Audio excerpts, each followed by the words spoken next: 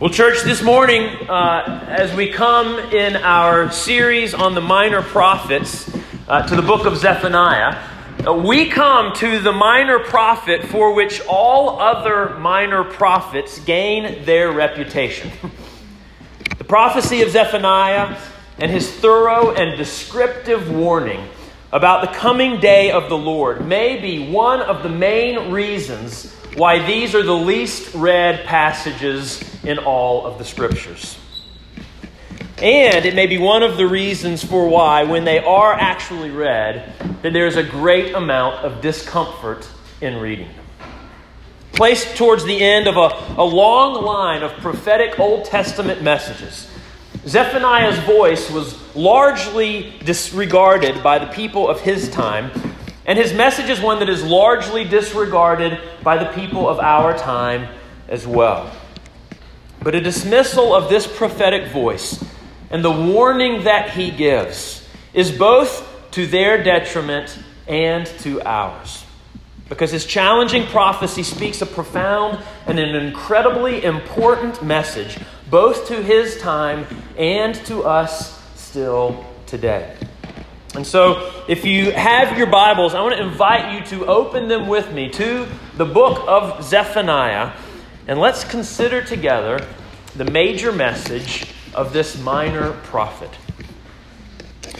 Now, right from the start, and all the way throughout his message, the prophet Zephaniah is giving us a warning regarding the day of the Lord. Now, we've heard this phrase, the day of the Lord, a number of times up to this point throughout the different prophets that we have considered. But Zephaniah references this coming day far more than any of the other prophets do. In fact, throughout these 3 short chapters of the book of Zephaniah, Zephaniah mentions or references the day of the Lord on 20 different occasions. Most clearly and most importantly, in chapter 1, verse 7, where he writes that the day of the Lord is near. And that's really what this book is all about. That is the major message of this minor prophet, that the day of the Lord is near. And in that statement, there are 2 important pieces of information that are given to us. The first is that there is such thing as a day of the Lord. That is an actual thing. And the second is that this day is near, that it is coming soon.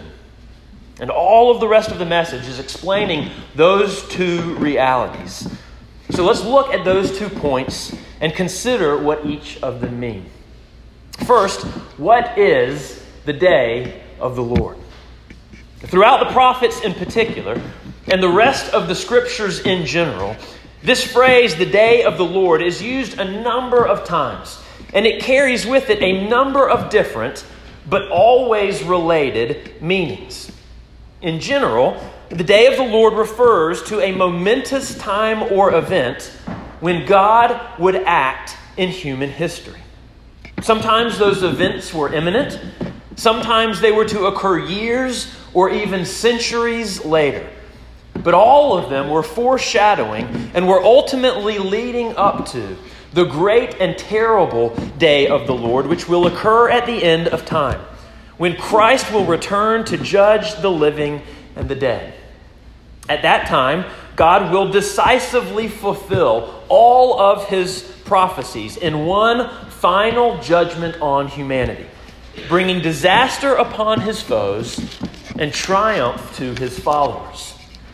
And so the prophet Zephaniah is warning the people about this coming day of the Lord, a time when the Lord will act in judgment on the earth. And throughout his prophecy, he gives 2 very different pictures of what the day of the Lord will look like. In fact, he lays out 2 exact opposite options for experiencing it.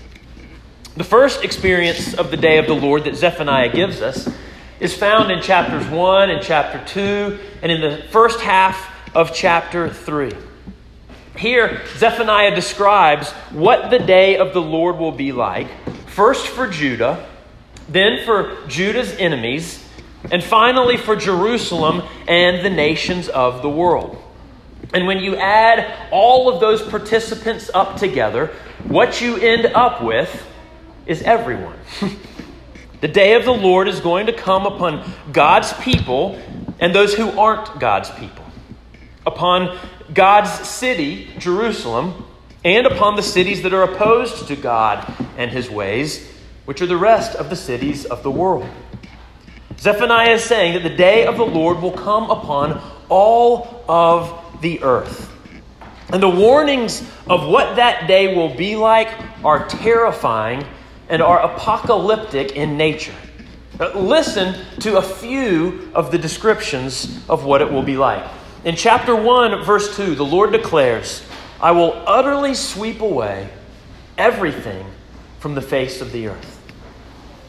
Verse 15, he says that it will be a day of wrath, a day of distress and anguish, a day of ruin and devastation, a day of darkness and gloom, a day of clouds and thick darkness.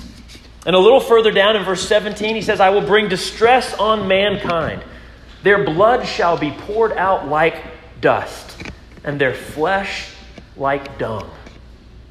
In chapter 2, verses 4 and following, we read that Gaza shall be deserted and Ashkelon shall become a desolation. Ashdod's people will be driven out and Ekron shall be uprooted. Canaan will be destroyed until no inhabitant is left. Later in verse 9, we see that Moab shall become like Sodom and the Ammonites like Gomorrah. In verse 12 and following, God says that the Cushites shall be slain by his sword, that Assyria will be destroyed, that Nineveh will become a desolation. And finally, in chapter 3, verse 8, God says that he is going to gather the nations and assemble kingdoms to pour out upon them his indignation and all of his burning anger. And that in the fire of his jealousy, all of the earth will be consumed. This is the coming day of the Lord. And Zephaniah describes it as factual, as fearful, as fair, and as final. It's factual in that this is from the word of the Lord. It is going to happen. It's fearful, as it is a dreadful description of judgment, and we should be afraid of experiencing it. It's fair, because the reason that this is happening, according to chapter 1, verse 17, is because we have sinned against the Lord. And it is final, because as we see in chapter 2, verse 9, God's judgment is forever. This is the day of the Lord. And it is how everyone in the world will experience it.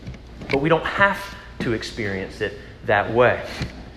Because Zephaniah also describes a second experience of the day of the Lord in the second half of chapter 3. And this experience is exactly opposite of the previous one. Now look with me at chapter 3, verse 11, where God says that on that day you shall not be put to shame because of the deeds by which you have rebelled against me. It's exact opposite of you will experience punishment because you have sinned. Here, you shall not be put to shame because of the deeds which you have rebelled against me. Or in verse 15, when Zephaniah says that the Lord has taken away the judgments against you. Or in verse 16 and following, when we read that on that day it shall be said, "Fear not, O Zion. The Lord your God is in your midst, a mighty one who will save. He will rejoice over you with gladness. He will quiet you by his love. He will exult over you with loud singing." Here, in this experience of the day of the Lord, instead of judgment placed against us, judgment is taken away. Instead of being condemned for our evil, we will be changed and made pure. Instead of being afraid, we are told to fear not. Instead of being scattered, we will be gathered. Instead of fortunes being ruined, our fortunes will be restored. This is literally the exact opposite experience of what we saw before. And it's as if Zephaniah is holding them before us saying, which would you rather? Would you rather be condemned or consoled? Would you rather be seared or would you rather be saved? Or would you rather be judged or justified? But would you rather be swept away by God's wrath or sung over in His love? It should be the easiest answer to any question that has ever been asked. Do you want to die or do you want to live? Which would you rather? As obvious as the answer seems, you still must make a decision, though. Because the second part of Zephaniah's major message is that this day is coming soon. The time for a decision is now. The great day of the Lord is near and hastening fast, we read in chapter 1, verse 14. And yet, despite the obvious choice that is to be made, and despite the urgency in which it needs to be made, many people refuse to choose. This warning, it should have gotten the people of Judah's attention. But apparently it did not. Because Zephaniah was the last prophetic voice that they ever heard before the city of Jerusalem was destroyed and God's people were taken away into captivity. God had graciously sent prophet after prophet, given them warning after warning. And whether it was because the previous prophets' warnings had not yet come to pass, and so they thought that Zephaniah was just another scare story, or for some other reason, I don't know.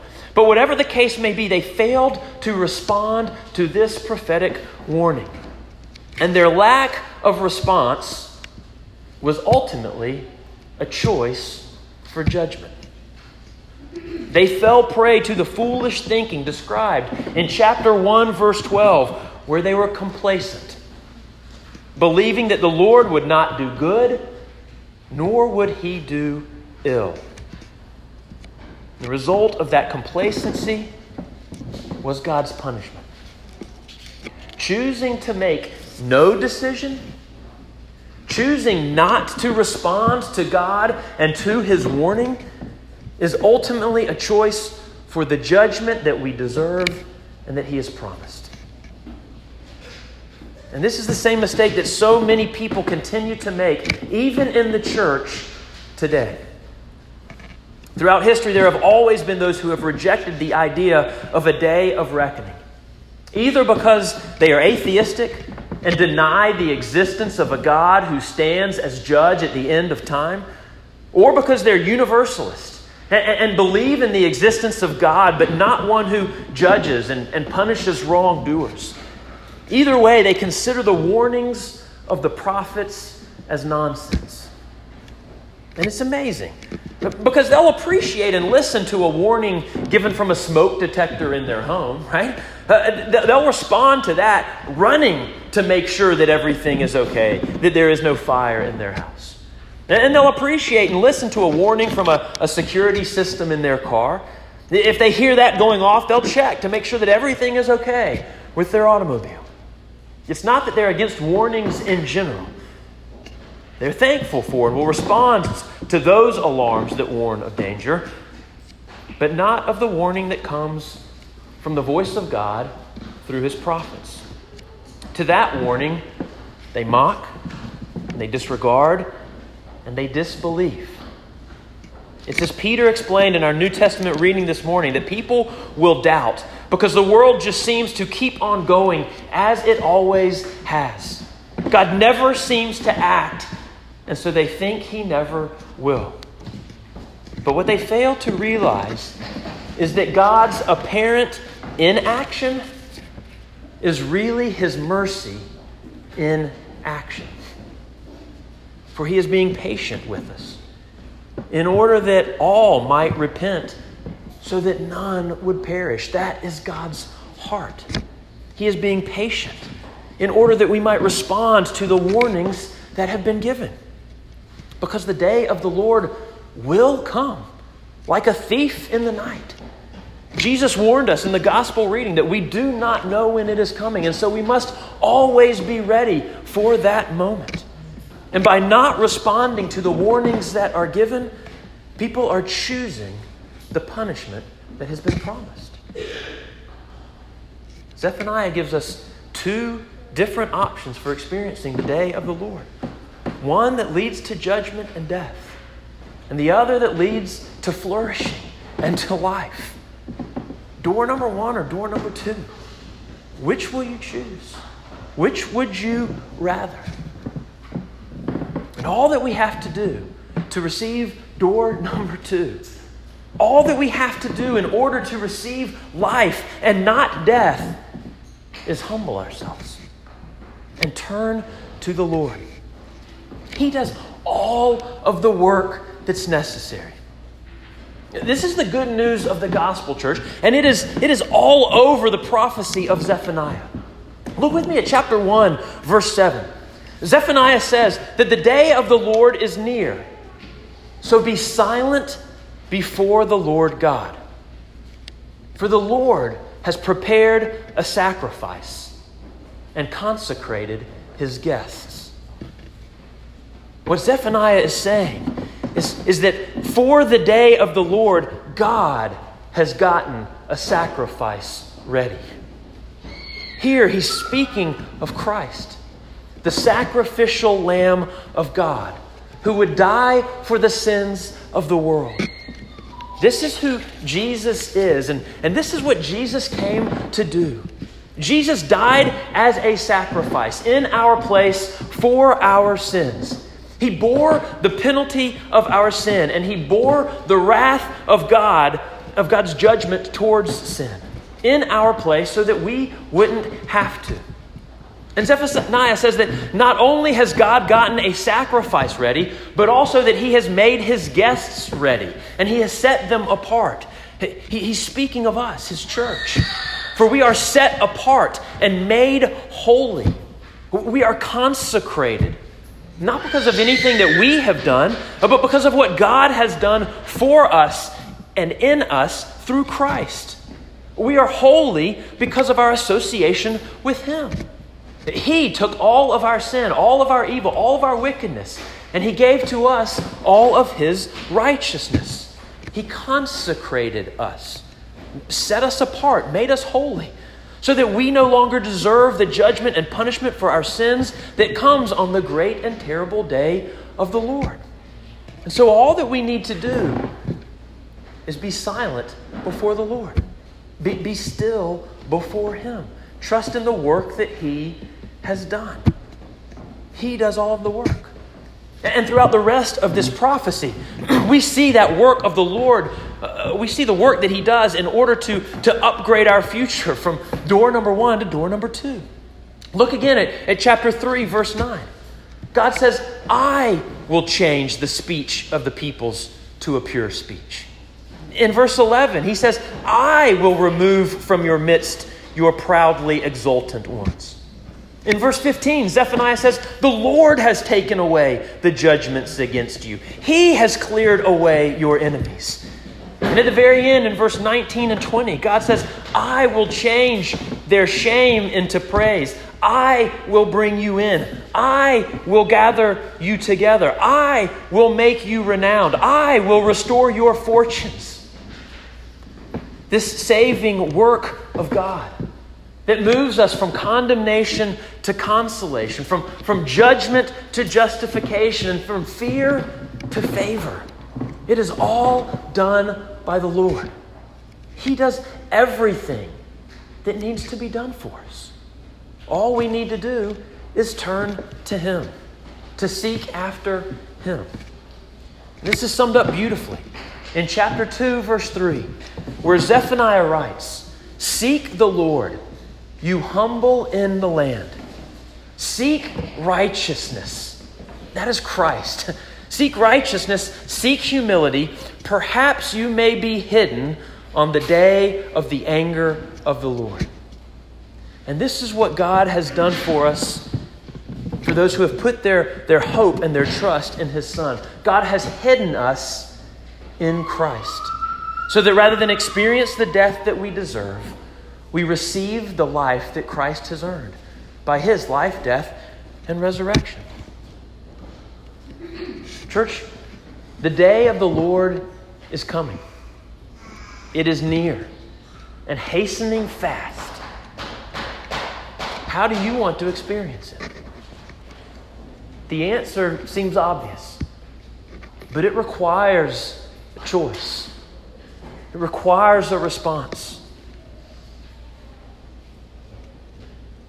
It requires a response to the warning of God's judgment. It says Moses told the people of God before they entered into the promised land, I call heaven and earth to witness against you today that I have set before you life and death, blessing and curse. Therefore choose life, that you and your offspring may live. Which will you choose? Which would you rather? I pray that you will choose life, that you may live for God's glory and for your good. Amen.